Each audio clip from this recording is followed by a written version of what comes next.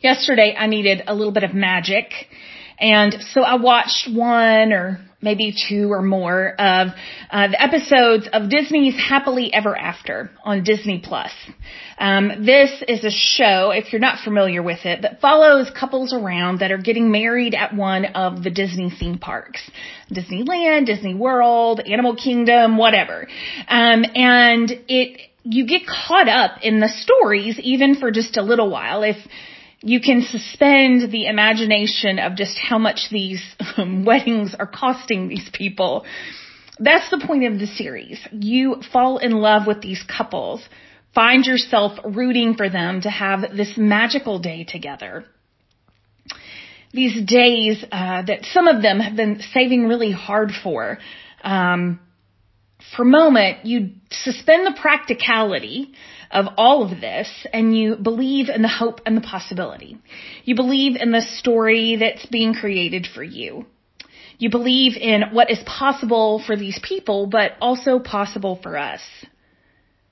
Sometimes we just need to believe that magic and hope and love exist in the world so that we might be able to experience it too. Sometimes we need to believe that love can really conquer it all. At the end of one of the weddings I watched, the one presiding said, "You may now kiss each other and begin your happily ever after." And we know that's not true. I'm not married and I know that's not true. But when it comes to a wedding and marriage, in that moment, whether it's a Disney wedding or someone else's, we do believe that anything is possible.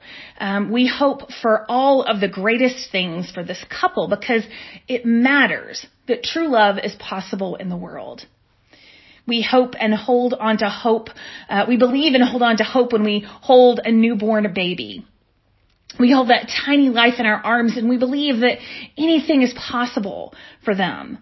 And when they reach out for us or smile at us for the first time, we are completely done for. True, unending love swells up inside of us. Nothing else matters for that moment. We know that that's just a point in a timeline of our experience with that kid. There will be a dirty diaper within a matter of hours, but it doesn't matter in that moment.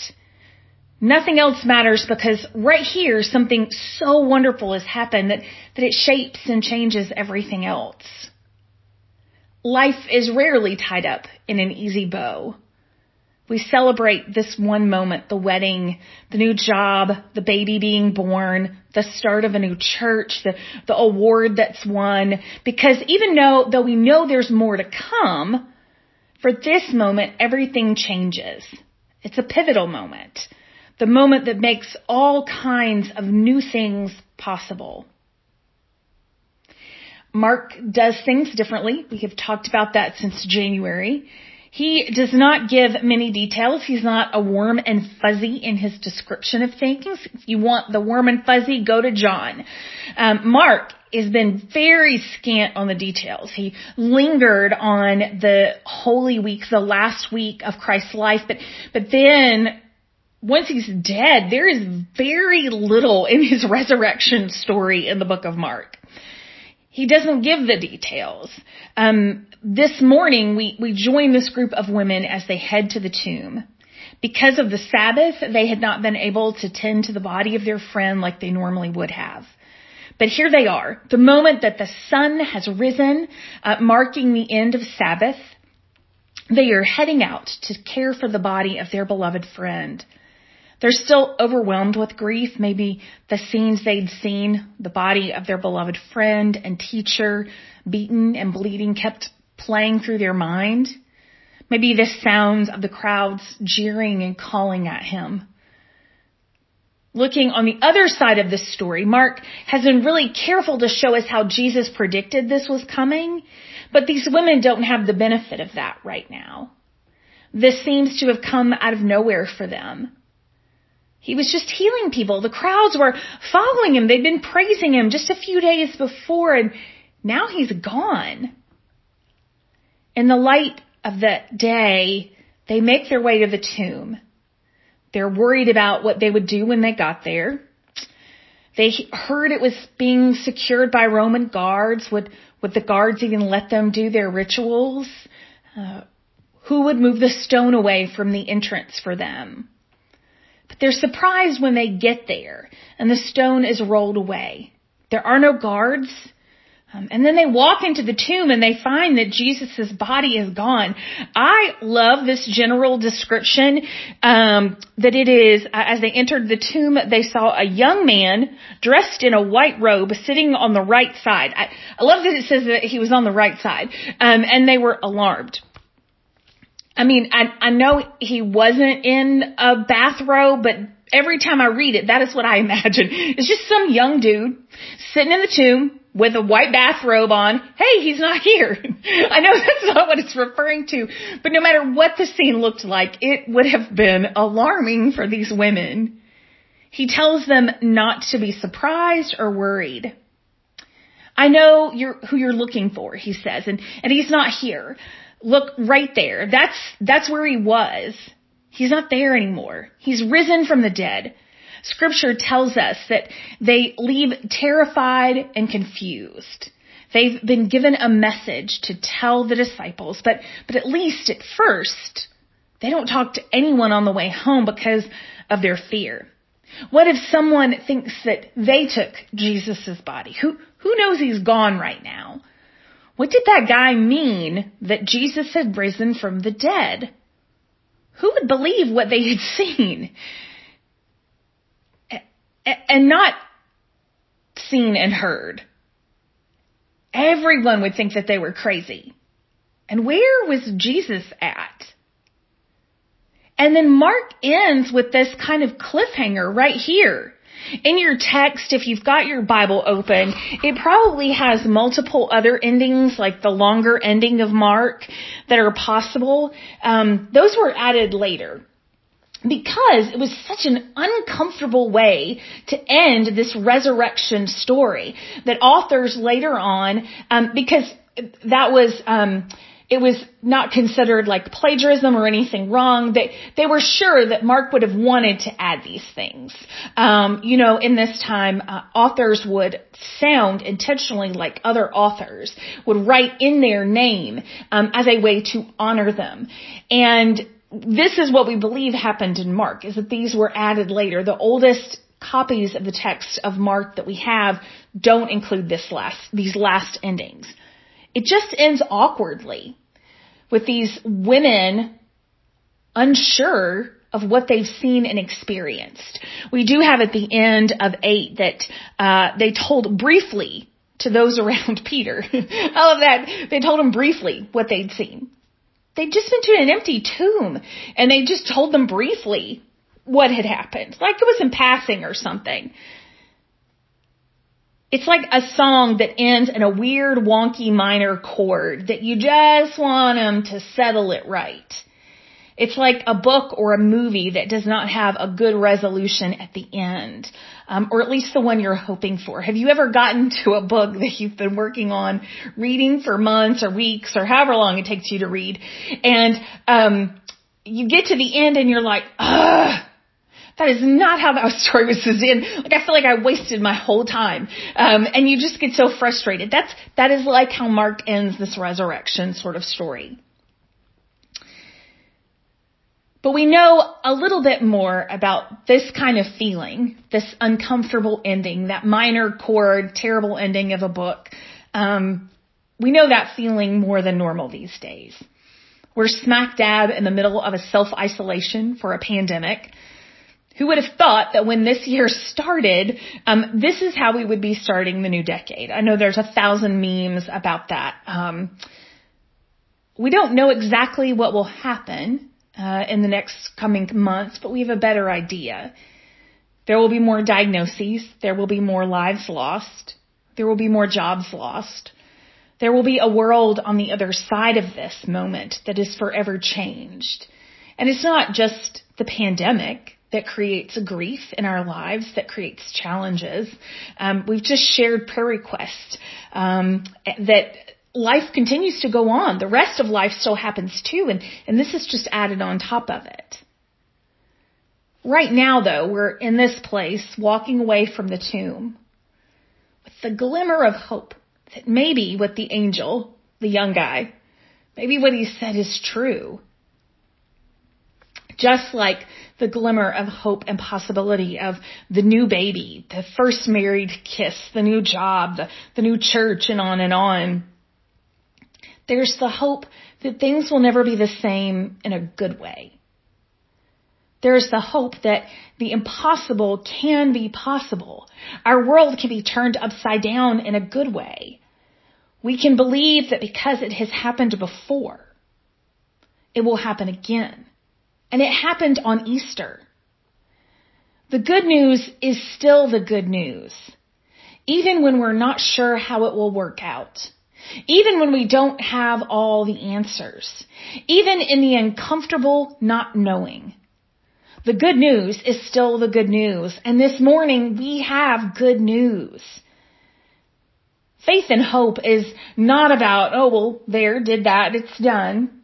Nothing about Jesus' life and ministry would point to that. Nothing about Scripture points to that. Next week, we will have a more official sending out than Mark has here. But this morning, we just sit with these two women who have witnessed horrors they never thought possible in the past week, and now are afraid and excited all at the same time. We walk with them back to see the disciples, to share what they've seen. We walk with them as they talk to each other, not sure and wanting to check and still processing. I can imagine them asking each other you saw that guy, right? I didn't just make him up. There was a guy sitting there in the tomb and Jesus was gone, right? Who do you think rolled the stone away? And could it really be that Jesus rose from the dead and is alive again? There is no satisfying end to their situation here in Mark's text. At this point in the story, they don't even know if they will see Jesus again.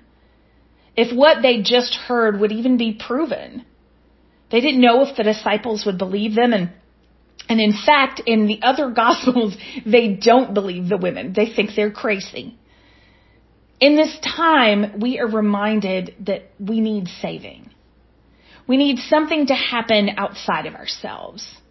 We are seeing the very best of humanity, and I believe the worst of humanity on display in an intense way right now.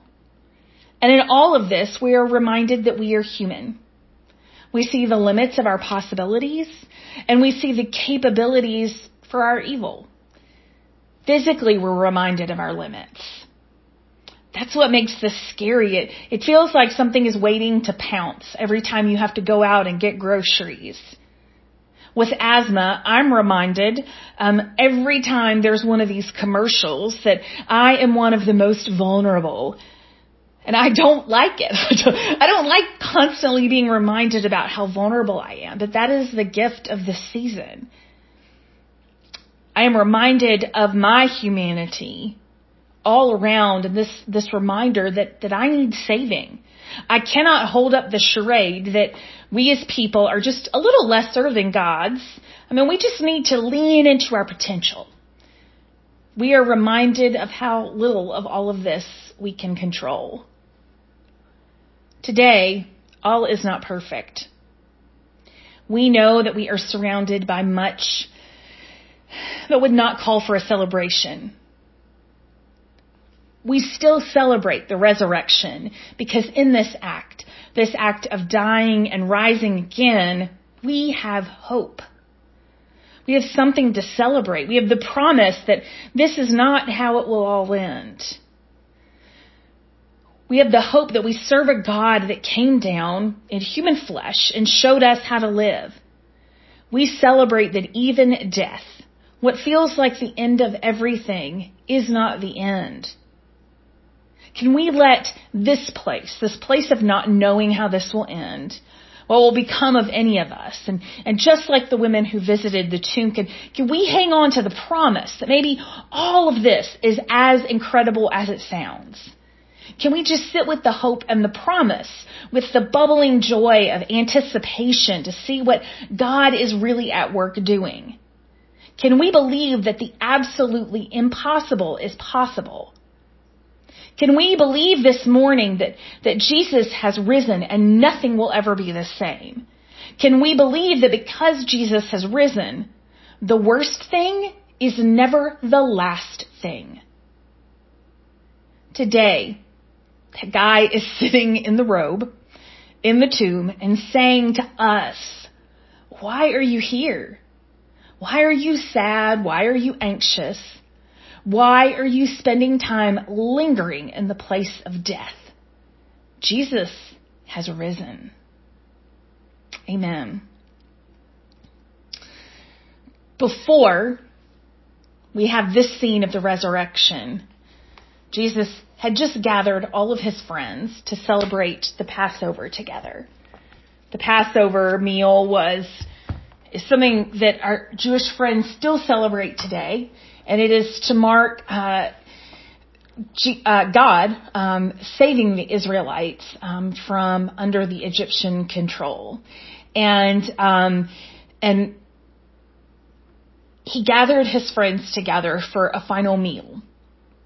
They don't know it's their final meal, but Jesus does. And just like anybody who is doing something for the last time, he wanted to mark it. He wanted to give them things to keep holding on to because he knew that what was about to happen. He knew what was on the other side of this. He wanted them to remember their experiences together. He wanted to remember all the things that he taught them. He wanted them, every time they came together, to be reminded of what Jesus was about to do. He wanted them to be reminded of the importance of all of this. And so he looked at the table, looked at what would be at every table that these disciples would know, and he gave them significance by saying, this is my body and this is my blood. I would love to take a minute for you to share, if you would like, especially if you've put some thought into what you have this morning around, and what is important and good for your family. What are you using for communion this morning? What is on your table that you are choosing to use as the elements this morning that mark the remembrance of Jesus?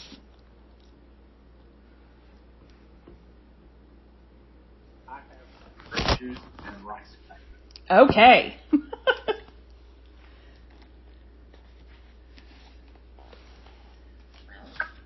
Yeah, we have a Hawaiian roll Oh. and apple juice.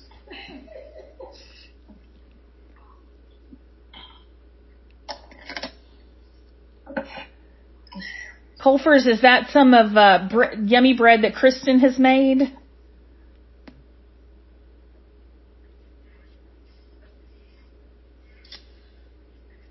Okay, somebody else.